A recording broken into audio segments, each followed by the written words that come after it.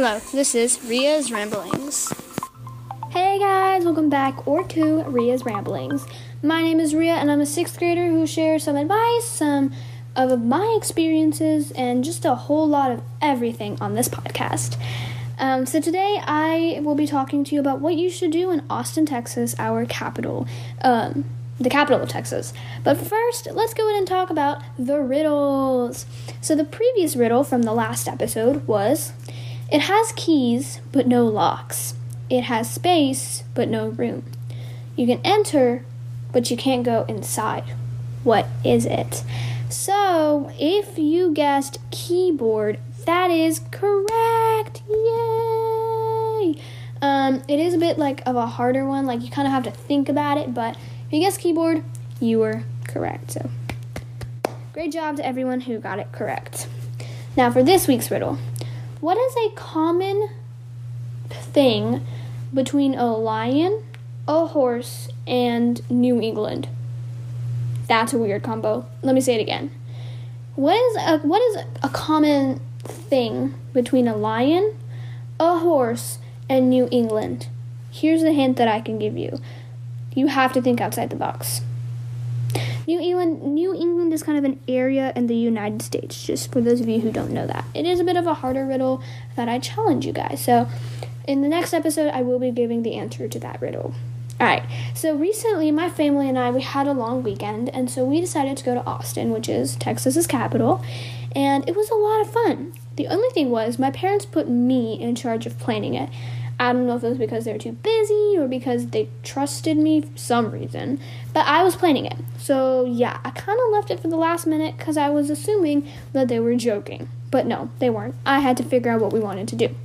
So the first thing I thought of was the bats. Now for those of you who don't know, which most of you probably don't, Austin is known for the bats. So the bats migrate, and I'm going to give you more information. Basically, the bats migrate, and there's a bridge that you can see it from under, you can see it from above, and it's just so cool because they're flying at night to go get their food, right? So it's so much fun to just go look at. So that I would definitely recommend going. So here's some information. So the bats are the Mexican free-tailed bats, and they migrate each spring from Mexico to all over southwestern U.S., which is exactly what Austin is.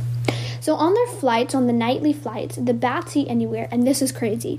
They eat anywhere from 10,000 to 30,000 pounds of insects, including like mosquitoes and harmful agricultural pests. So they're really helpful to the environment.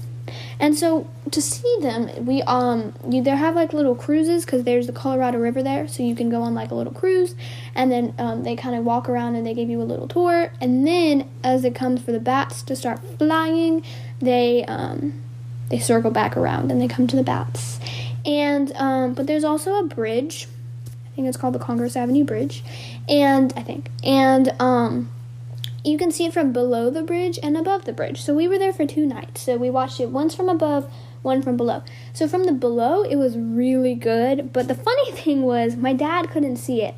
He's the taller one in my family, and so what ended up happening was the street lights on the bridge itself was blocking him, so he couldn't see it. So he thought he was, me and my mom were like, whoa, bats, and he was like, I can't see it.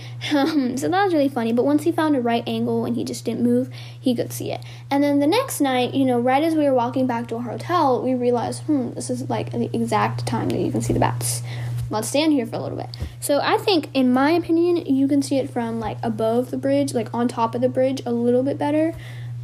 Only because, again, the lights aren't blocking you, and you can see it from multiple areas. And for those of you who are, like, wondering, because this is kind of an episode of, like, a traveler's guide, so that way you can listen to, like, words instead of reading a website. But for those of you who also, like, don't want to visit, you're just kind of learning about Austin, Texas, and my experiences, so basically, it is not like a giant swarm of bats. It's not like that. It's bats who are just flowing out, and it's really fascinating. And I would definitely research more about that. But so Austin's bats are mostly all female, which is pretty cool. So in early June, each of those bats gives birth to one single baby bat, which, fun fact, is also known as a pup. So it takes about 5 weeks after birth for the pups to learn how to fly and how to hunt insects on their own. But in the meantime, the mommy bats nurse their babies, and they each can locate their baby from over 1,000 pups they can locate their own pup among the thousands under the bridge. So it's kind of like Human World. And at the end of the season, you can see roughly 1.5 million bats ascending into the summer sky. That's so many bats, so it's amazing. And you kind of see them around like winter, fall time, mostly around October, November, August, September, that kind of time. Mostly September and October. So again, Austin is the capital of Texas, right?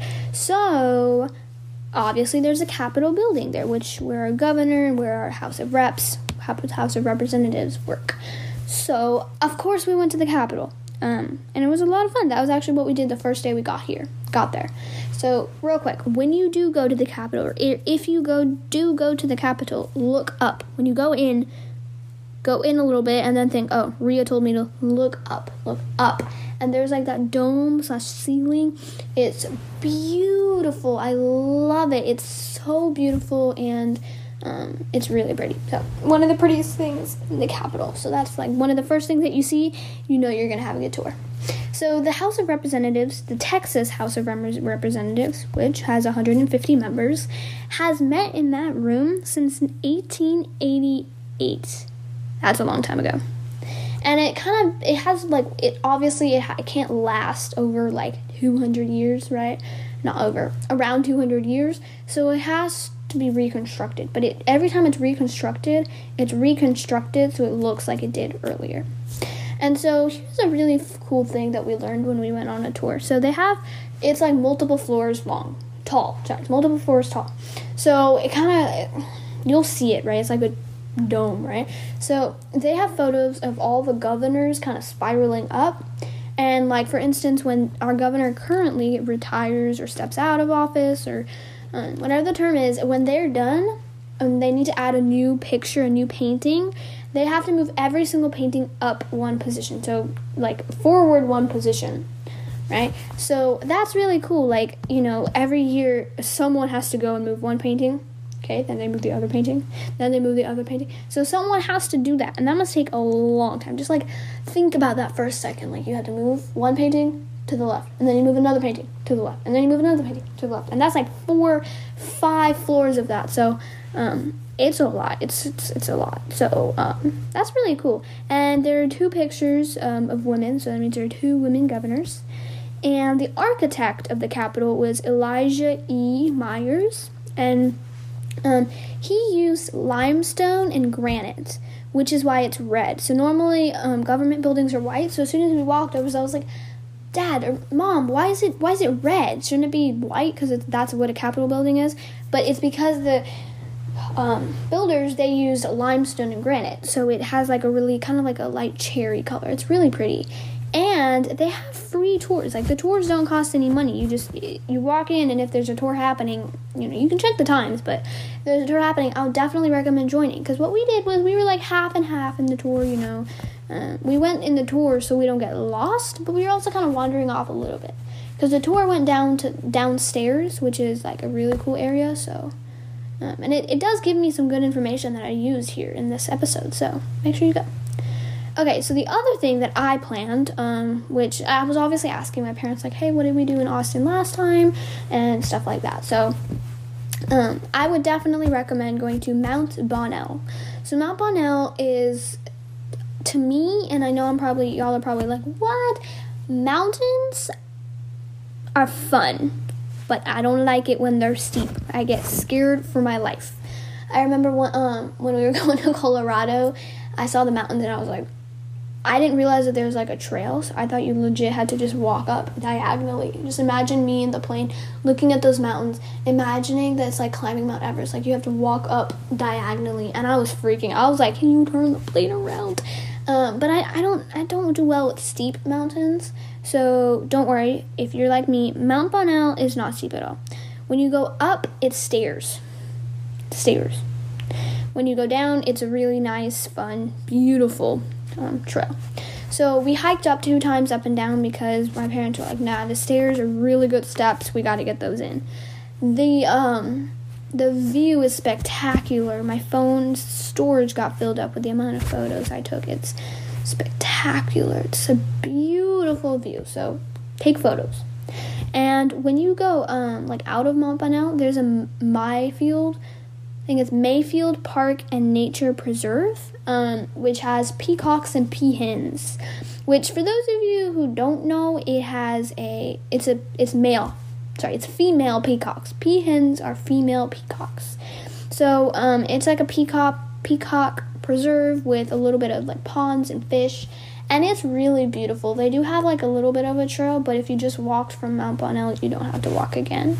And it was beautiful. I mean, I love to take pictures with the peacocks and also just kind of hang out with them. They don't let you come too close, right? Because they're animals, they're living beings, so they get scared, right? So the peacocks aren't gonna let you come close to them and touch them. They're not really trustworthy, which makes sense. But it's really fun to maybe like sit a few feet, like social distance with the peacocks, and just enjoy the good weather. So the weather is really pretty. And so speaking of hiking, my parents needed to get their steps in, and we didn't have enough time to go to like another touristy attraction. So we hiked around the Colorado River, and we hiked on the Lady Bird Trail. It's right near the bats.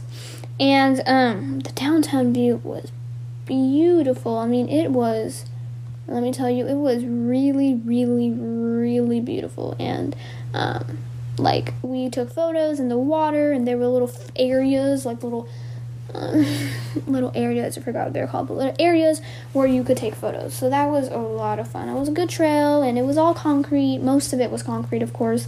And, we turned back after a little bit, and it was a good trail. I think it does like 10 miles. So if you're an avid walker, walk all you want. Okay, and when you're in charge of planning a trip, you also gotta plan food. I also had to find food restaurants. Now, guilty, I did do this while we were in Austin. I went and I was like, I forgot to research food, and my dad's like, well, we're not eating unless you tell us what to eat. So, well, okay. So I came up with like a little list. We did not get to go to majority of those things because, again, we were only there for like a few meals, and a few of those meals, like a few of those like restaurants were actually kind of far away from our hotel, or like they were like when we always were coming from one place and going to a restaurant, right? So we didn't really want to go there, or my parents didn't like them. I don't know, right? So there were 2 which were on my list, and one which not on my list, but it was really good. So for dessert first, because I'm a kid, Gordo's Big Fat Donuts. Heaven. For those of you who are like, donuts, I will, if I can, I will put photos in the description. If not, just look up Gordo's Big Fat Donuts in Austin. Oh my god. Basically, it's donuts on another level. We got this, let's see, what was a good one? We got this, like, chocolate marshmallow. So it was a giant donut, first of all. Like, this could feed a family of 4. And then there was a whole chocolate, little bits of marshmallow, and, like, oh my god, it's very filling. Like, having a little fourth of that is enough for a whole dessert. So, try it out. It's a little, like, area, and you can even get drinks, and there's so many different donuts. They're so good. You need to try that out. And then the other restaurant that was on my list was sort of a day where we had hiked from on Mont Bonnell, and we had gone to the Peacock Preserve, and we were about to go to the bats, or we were about to go eat, I think this was for lunch. I kind of forgot, to be honest, but basically we wanted to stay home. So we went to Seoul Chinese Dinner. It's TSO Chinese Dinner, and it's only takeout, but it was really good. Oh my god, it was really good. It was kind of like that Chinese food where you just want to like chill at home and just eat and relax. So that it was really good. And then this might come as a shock to you guys, but we went to the Cheesecake Factory for the first time, and the menu was a book. It was a book. There was so many things, but anyway, it was really good. It was the first time we've been to the Cheesecake Factory, but it was really close and it was really good. But here's the thing. We barely scratched the surface. Austin is a very touristy city. And one thing we did notice was there are a lot of like rental, like electric scooters, bikes, all that kind of stuff. So it seems like one of those kind of cities. So if you're to go, here's what I did. First, if you're a kid, ask your parents to plan the trip. If you're a parent, tell your kids to plan the trip and help them, of course, but it's a lot of fun. Here's what I used. I literally looked up things to do in Austin, and I used travel blogs that seemed famous. And I used multiple, and I kind of created a Google Docs with like, okay, whatever days. Let's say you're going for a week. Okay, Monday, what we're going to do. Tuesday, what we're going to do. And then I also kind of started looking for a little bit of indoor plans because in case it rained. So kind of just have fun with it, research, and then look for food on the same travel blogs, okay? It's a lot of fun to plan a trip. So that's my Austin trip. In summary, we went to Bats, we went to go see the Capitol, and we went hiking. That's what we did. That's what I would recommend you to do. So let's do our riddles and then close out. So the last riddle was, it has keys but no locks. It has space but no room. You can enter, but you can't go inside.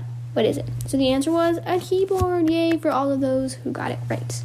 This week's riddle is, what is common between a lion, a horse, and New England? If you know the answer to this riddle, be sure to email me at riaramblings@gmail.com, and you'll get a shout out in the next episode. If you don't know the answer, you can still email me at riaramblings@gmail.com. You can email me talking about yourself, episode suggestions, or just anything else. I love your suggestions, and I just love hearing from you. And yeah, you'll get a shout out too. So I hope you enjoyed this episode about my trip to Austin and what you should do when you go to Austin. And I would definitely recommend taking over planning a trip. It's a lot of fun. And yeah, like always, equal pay.